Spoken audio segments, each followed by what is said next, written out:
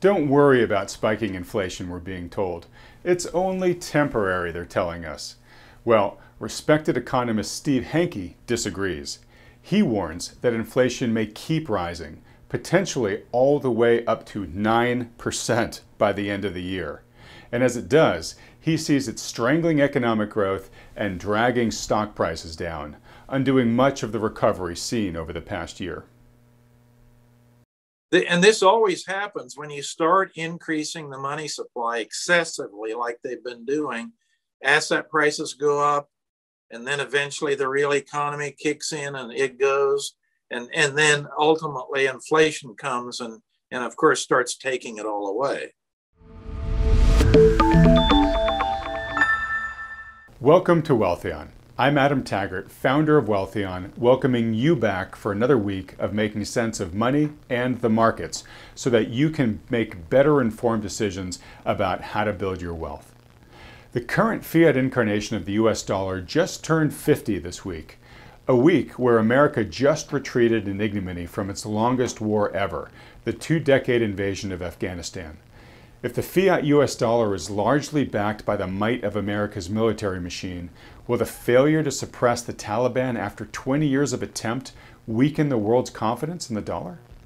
To address that, as well as the currency devaluation risks posed by the further trillions of dollars of stimulus being considered by world legislatures, we welcome on one of the foremost currency and economic experts. I'm thrilled to welcome Dr. Steve Hanke to the program. Steve is professor of applied economics at Johns Hopkins University in Baltimore, Maryland. He advises many heads of state throughout Asia, Europe, South America, and the Middle East, and was a senior economist on President Reagan's Council of Economic Advisors back in the 1980s. Steve, thank you so much for joining us today. Great to be with you, Adam. Well, Steve, look, I know it's a very busy week for you. I really appreciate you taking time out of your schedule to talk with me and our listeners. As we start here, I've got a bunch of questions prepared, but I would like to just ask you the general question I ask all our guests, just so I'm not introducing any potential biases here at the start. What is your current assessment of today's global economy and financial markets? The current assessment is inflation, inflation, inflation. And the reason I say that, it's really twofold. One is that the Federal Reserve Bank, as well as the establishment in Washington, D.C., as well as the markets, by the way, are pretty convinced that the inflation spike that we've seen recently with the consumer prices now going up, 5.4% per year, it's the highest rate we've had for quite some time, is all that's just temporary. It's going to go away very soon. It's a fluke. We've got these supply chain problems as the economy starts opening up from COVID, lockdowns all over the world and that kind of thing. And I think that is simply incorrect because inflation is always and everywhere a monetary phenomenon. That I'm quoting Milton Friedman. He taught us. That sounds familiar. Yeah, Milton taught us this a long time ago. And what is the monetary phenomenon? You have to ask what's been going on with the money supply. Well, since COVID in March of 2020, the money supply broadly measured M2, which is a broad measure that the Fed uses, has gone up 24%. Now it's in the last couple months, it's down, the growth year over year is running around 12%. But those are very high numbers. So the 24% is the highest number over a long stretch that we've seen since World War II. And what this means is that we will get more inflation. Inflation is always, everywhere, a monetary phenomenon. Monetary policy dominates everything. So the idea we have to look at is, well, how much more inflation will we have and how long will it last and why is it not temporary? it's not temporary because we go to something called the equation of exchange, and it's a simple little identity. MV, M is money, V is its velocity, equals P, the price index, that would be like the CPI, and Y is the real rate of output growth in the economy. And just as a back of the envelope exercise, if you solve for M, so in that little identity, we have the following numbers to plug in. 2% is the that's P, that's the inflation target of the Fed. So that's 2%. The potential growth rate in the economy, that's Y, that's about 2%. And the velocity goes down in a trend of about 2% per year, negative, slowing down 2% per year. So if we add the 2 plus 2, and then the last thing actually is a minus, which is a plus 2, you get 6%. And 6% is the rate of growth that M2, the broad money supply, should be growing at if you want to hit that 2% target that I plugged into that equation of exchange. So as you can see, we have what? The money supply since COVID has been growing 4 times that rate, 24%. And even in the last couple of months, it's been growing twice that rate. So we are set for inflation by the end of this year. I think it's going to be in the 6% to 9% range by the end of this year. And that probably will continue into 2022. So this is all baked in the cake. We already have the numbers. You just plug in the numbers to that equation of exchange, MV equals PY, which, by the way, Milton Friedman on his California license plates in his old Cadillac, his California plate said MV equals PY. He had the equation of exchange on that California plate. Now, of course, the equal sign in there, how did that get there? Well, Milton took some electrician's tape, some black tape, and taped the equal sign on.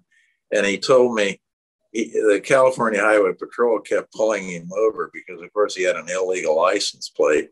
And Milton would get out of the car and walk around and look at the plate. And he says, "Oh, those damn neighbor kids keep putting tape on my license." So at any rate, the equation of exchange in California, where you are, Adam, it was getting around in the old days when Milton was around and driving his caddy. he had the equation of exchange. So that's why I say inflation. It is not going to be temporary. It is baked in the cake. It is a monetary phenomenon. You don't read about this in the paper. The journalists, by the way, follow the drumbeat of the Fed, and they just repeat whatever the Fed is saying. The Fed says it's temporary, it's going away, it's a flash in the pan, and that's what the journalists say. The curious thing is that the markets are essentially buying into the same story. I mean, the inflation expectations in the markets, the bond market, or also the stock market, they don't reflect what I am convinced will happen, more inflation.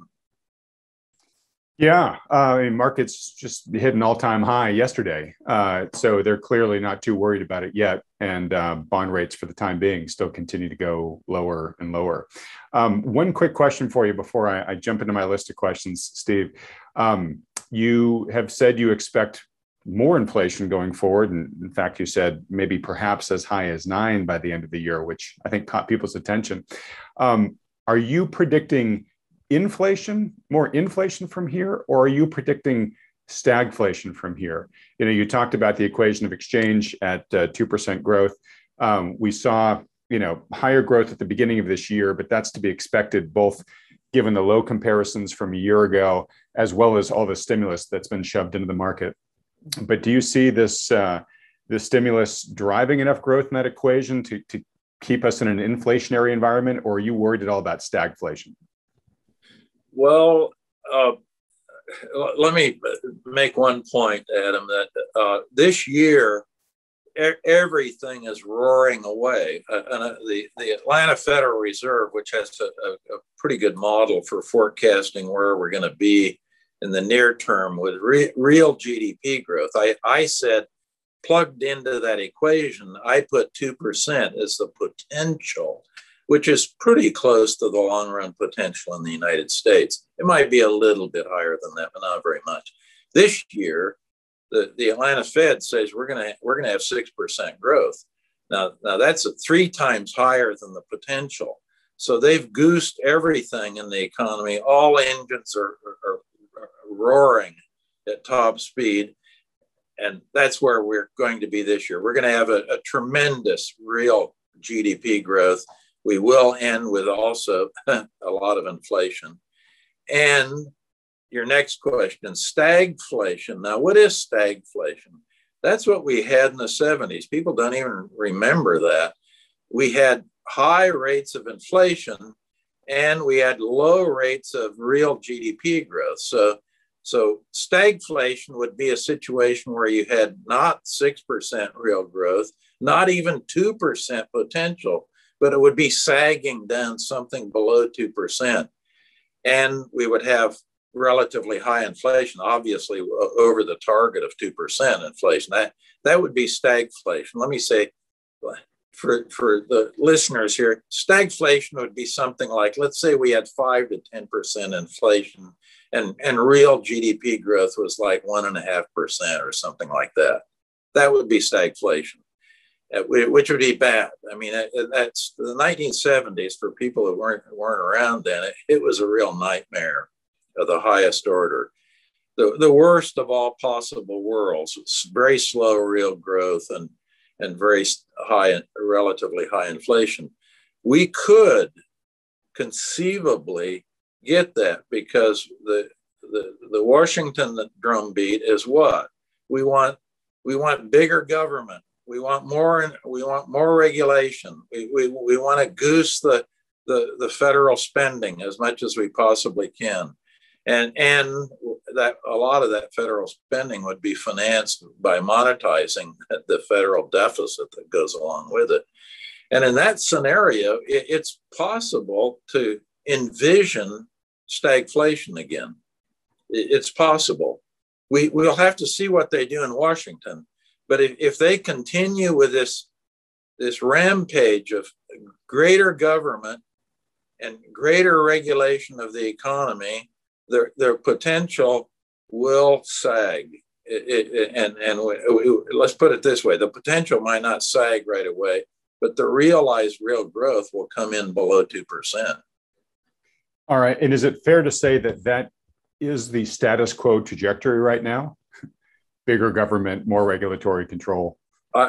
Yes, I think that is baked in the cake. Exactly how that works out in the economy, we don't know yet because we really don't know the particulars. But big is bad. When it comes to government, big is bad. Big reduces the potential GDP over the long run. It's not advertised that way. You listen to President Biden, or should we say the commander in chief. I don't know if he wants that attribution after the fiasco in Afghanistan, but at any rate, the president has indicated all the spending is going to enhance growth because they don't define it as spending. They define it, they twist words around. They call it investment. Well, it's not investment, it's spending. Right. Although actually it's not really spending, it's borrowing, right? At the end of the day. Yeah. Well, if you spend, Adam, you've got to finance it some way. Exactly. You either have to tax or you have to borrow. And it's conceivable if you borrowed everything from the non-bank public, you could proceed without inflation. The problem is they borrow from banks. That increases the money supply and that increases inflation. Or the Fed monetizes the debt and they in effect borrow from the Fed and that increases the money supply. So if you look at balance sheets, that was what you always have to do in economics. It probably will increase the liabilities on the commercial bank balance sheets, more debt, and also increase the liabilities on the Fed balance sheets. And that means that your money supply is going up. Money supply is elevated. Money supply, new money, either from commercial banks or the Fed, is financing the so-called investment, which is nothing more than spending. And in fact, it always amounts to the same old story. There's a lot of waste, fraud, and abuse associated with it, among other things. And that's why the potential in the economy starts sinking on you. It's the waste, fraud, and abuse.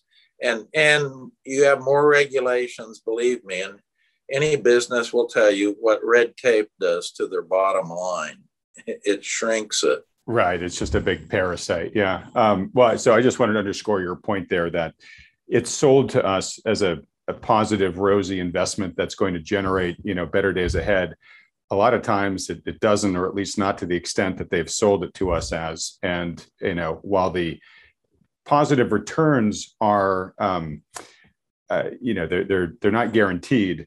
The debt that you take on from the spending and the service of that debt is, right. That doesn't go away, even if the projected positive returns don't come along with the investment. Right. So, right. And Adam, the key thing on these positive returns, for example, this so-called infrastructure bill, it was passed by the Senate, 1.2 trillion.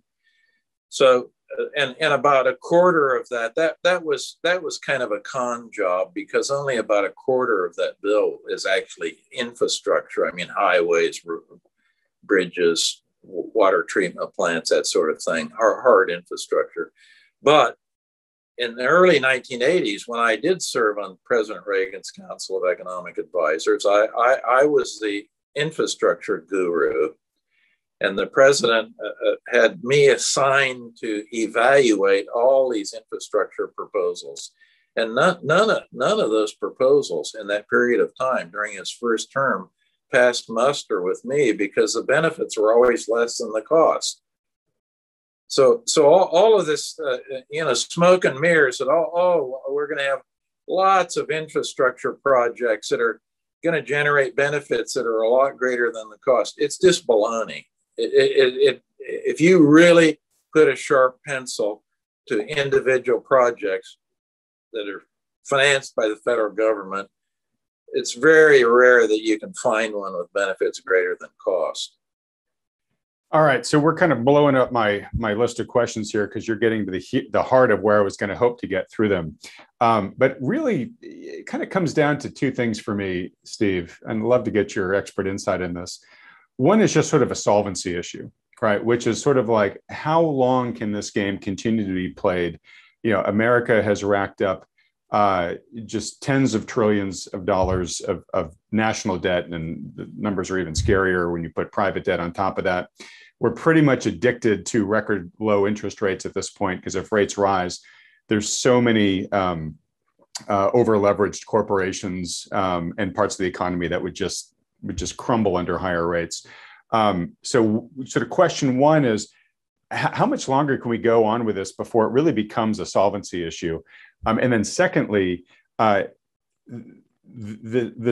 inflationary policies that we've been pursuing, one of the things that they do is they drive up the price of financial assets, which are owned by very few people. And they also drive up the cost of living, which everybody has to burden. So what that does is it creates an accelerating wealth inequality.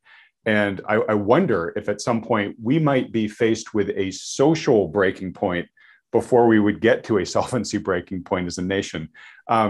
What's your perspective on that? Well, okay, the first thing on solvency, because this kind of is we with the exception of 2 years, the last 2 years of the Clinton administration, Bill Clinton actually was the most fiscally tight president. It was combined with Newt Gingrich. Newt Gingrich was Speaker of the House at the time. And he was faced off against Clinton, and they were both smart enough to figure out that, you know, they had to bring in the sales and practice austerity. So that was the policy. And Rubin, remember, was the Secretary of Treasury at the time. So the last 2 years of Clinton's second term, we actually ran fiscal surpluses in the United States. With the exception of those 2 years, it's always been your deficit, solvency. People ask about solvency. So solvency is not a problem as long as you can borrow, and the borrowing has been facilitated because the dollar is the international currency, and we have the privilege of being able to borrow rather easily, by the way, and import capital to finance these fiscal deficits, and ultimately the trade deficit is a mirror image of the fiscal deficit. The reason we have had trade and current account deficits in the United States on the international side of our account since 1975 is because we have fiscal deficits. We don't save enough to finance investment in the United States. We have a savings deficiency, and that's all. The deficiency all comes from the deficit in the federal government. So all of this goes along, and we don't have solvency problems. We don't have problems with the current account deficit, with the trade deficit, with the fiscal deficit. And the key to that is that we have a huge capital market, and the international currency, the coin of the realm, always has been the US dollar, really since World War I, since the dollar shoved the pound sterling out of the picture. So as long as that continues, there's not a particular problem, let us say, in terms of your question, which was solvency. I mean, we just don't hit the brick wall as long as the dollar facilitates all this borrowing. So that's one question that you asked. Now, another question that you asked was this business about asset prices going up and the income distribution, or shall we say inequality, or what did you call it, social tipping point or something like that. And yeah, I just think in terms of a breaking point, it may be social, versus fiscal. Yeah, that is a problem associated with, and the Fed creates this. This goes back to the equation of exchange and Milton Friedman's license plate. If you goose the money supply too fast and you have inflation, what happens? How do you get to inflation? You first start, there's a lag between goosing the money supply and asset prices going up.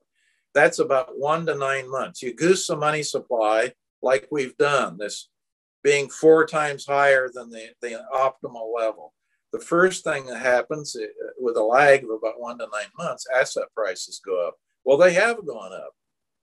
We knew, I knew they would go up. I knew the stock market would be great with this goosing of the money supply due to COVID.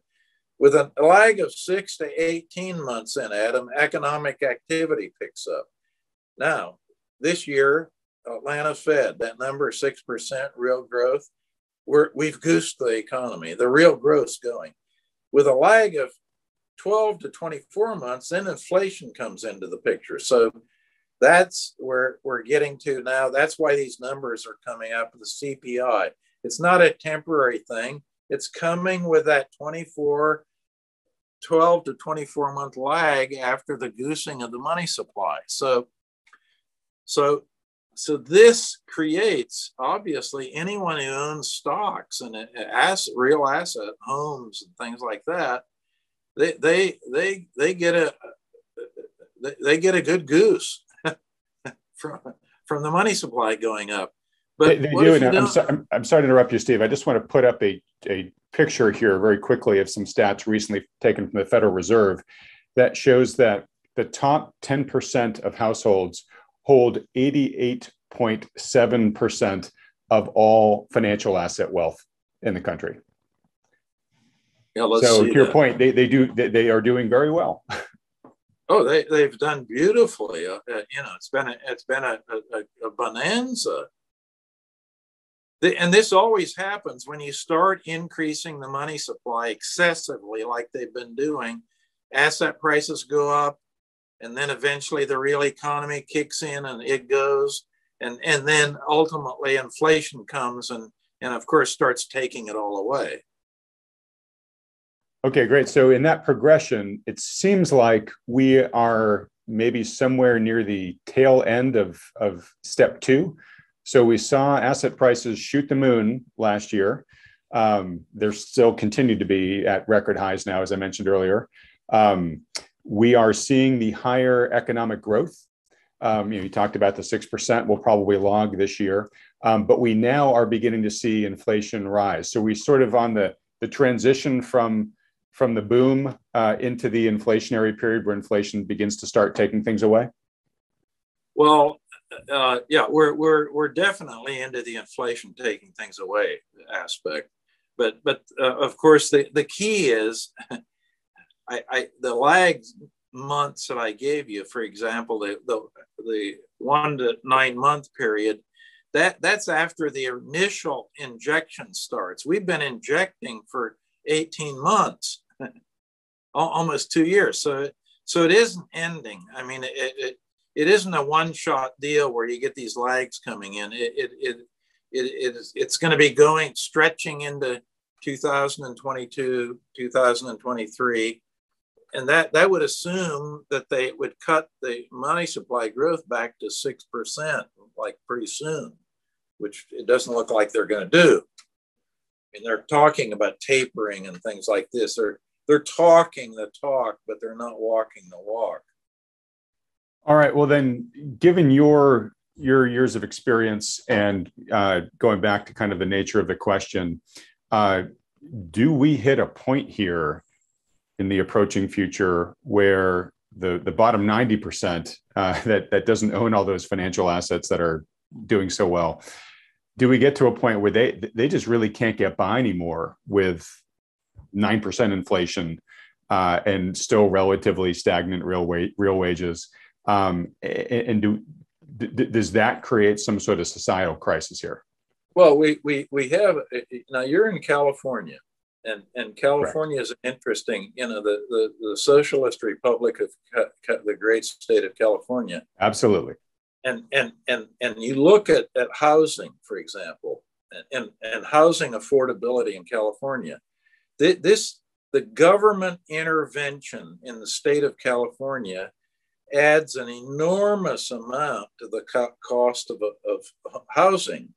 And how do they do that? Well, you've got zoning restrictions and regulations. You've got building code requirements. You've got the Coastal Zone Commission. You've got commission on top of commission and regulation on top of regulation. And ultimately, I saw recently to buy a modest house in the LA area, I think it's some astounding number. And you've got an affordability issue. So that gets to what do you do with the people down at the low end of the thing? Well, they can't afford to buy a house. And then you're going to get what? The government comes in and they're going to put rent controls on and all kinds of, and then you get into that cycle, which makes it even less attractive to build houses, which even exacerbates the problem. But in the meantime, a lot of people move out of California and they go to Texas or Arizona or someplace else. Idaho's being invaded by Californians. Absolutely. In fact, last year was the first year ever that the gross population of California shrank because so many people are getting pushed out. You see it. The easiest way for people to get their head around the thing is to think about housing and affordability of housing. We right now have a huge backlog of we should be building houses. We're not building houses. It's due to all these regulations. It's not just in California, by the way. It's a nationwide thing. that which does indicate there is one good soft spot, I think, in the stock market long run, and that's home builders. We got to build a lot of homes. Yeah, I've had some housing experts on this program in the past, and they have talked to that amidst all the other dysfunction, at the core of it all is a lack of inventory. So that adds validation to what you're saying there. So getting back to the question, so I agree with you. It is national. I think almost every viewer watching this has seen housing prices in their area go up, maybe up staggeringly. Rental prices have gone up as well. So if we could we get to a point in the relatively near future where, with double-digit year-over-year increases in housing, in healthcare costs, in food costs, et cetera, that there becomes so much voter backlash, populist backlash against the administration for the inflation, that they are not able to issue as much stimulus going forward, that they actually have to start taking steps to deal with the inflation? Well, yeah, but they could take actually the wrong steps, and one would be like rent control, for example. So what I think what this all leads to in this general narrative, without getting out into technical weeds about price indices and all these kinds of things, you're getting what we're seeing already is the new administration is politicizing our lives. It's taking our freedom away. All this big government stuff they're talking about, it's taking people's personal liberties away. And it's part of this narrative of income inequality, affordability at the lower end, et cetera, et cetera. So that's bad news in general, because it not only takes your freedom away, and people say, oh, who cares about that, Hanke? I mean, that's an abstract thing. I mean, what are you talking about? No, what it does, you have to think about it this way. It means you've got some politician who knows how to get elected, but of course couldn't run a business or run anything. Yeah, exactly. In many cases, they are going to decide about you and what you get and what you do and how you're taxed and how you're regulated. More and more of our lives will be politicized, and what goes on in Washington, D.C. will become more and more important. People will pick up the newspaper every day. Oh, it'll be like a third world country where the government's intervening in everything in life. You pick up the paper to see what's the government done lately that's going to bind me in. Yeah, well, I think this is such an important point, because kind of where I was going with all these questions is, I think the government is stuck between a rock and a hard place, where the only way that it knows to drive economic growth is through inflation, right? Is by pushing all of this liquidity out into the world. The problem is that's now creating an inflation problem that is turning into a real monster. And so the tactic it uses for the solution is now creating an equal, if not bigger, problem. And given how politicians run, they only know how to intervene increasingly in ways, as you're describing, that limit us, limit our freedoms, limit our opportunities. So, my sort of concern here is we're entering this sort of vicious cycle where everything the government does just makes the system worse, and the response to that is only going to be to clamp down even further. Do you sort of share that outlook? Yeah. That's exactly how it's called technically a negative feedback loop. So you start and at the extreme, in some place like Venezuela, by the way, which has had hyperinflation since November of 2016, they're in a death spiral. You see, it isn't just a negative feedback loop; they're actually in a death spiral. So this is really a very important set of problems that we face, and it all comes with this big government And you have to realize that the politicians, they're all top down people. They don't realize, they think that they suffer from what Friedrich von Hayek, the Nobel laureate in economics, termed the fatal conceit. They think they can plan things and socially engineer things from the top down and make it go and increase that growth potential of the U.S. up above 2%. It's 2% now. Everything they advertise, everything Biden is talking about right now, or AOC, or any of these progressives, Pelosi, of course, there you have another Californian, even though she was born and raised in Baltimore in Little Italy, she's Californian. And when they talk, what do they talk about? They are spending government money. They call it investing. And the implication is they are going to invest in our capacity to increase our capacity and get our potential growth rate above that 2%. In fact, it works just the other way. The thing you just went through, Adam, no, it ends up with a negative feedback loop. It goes down below 2%, not above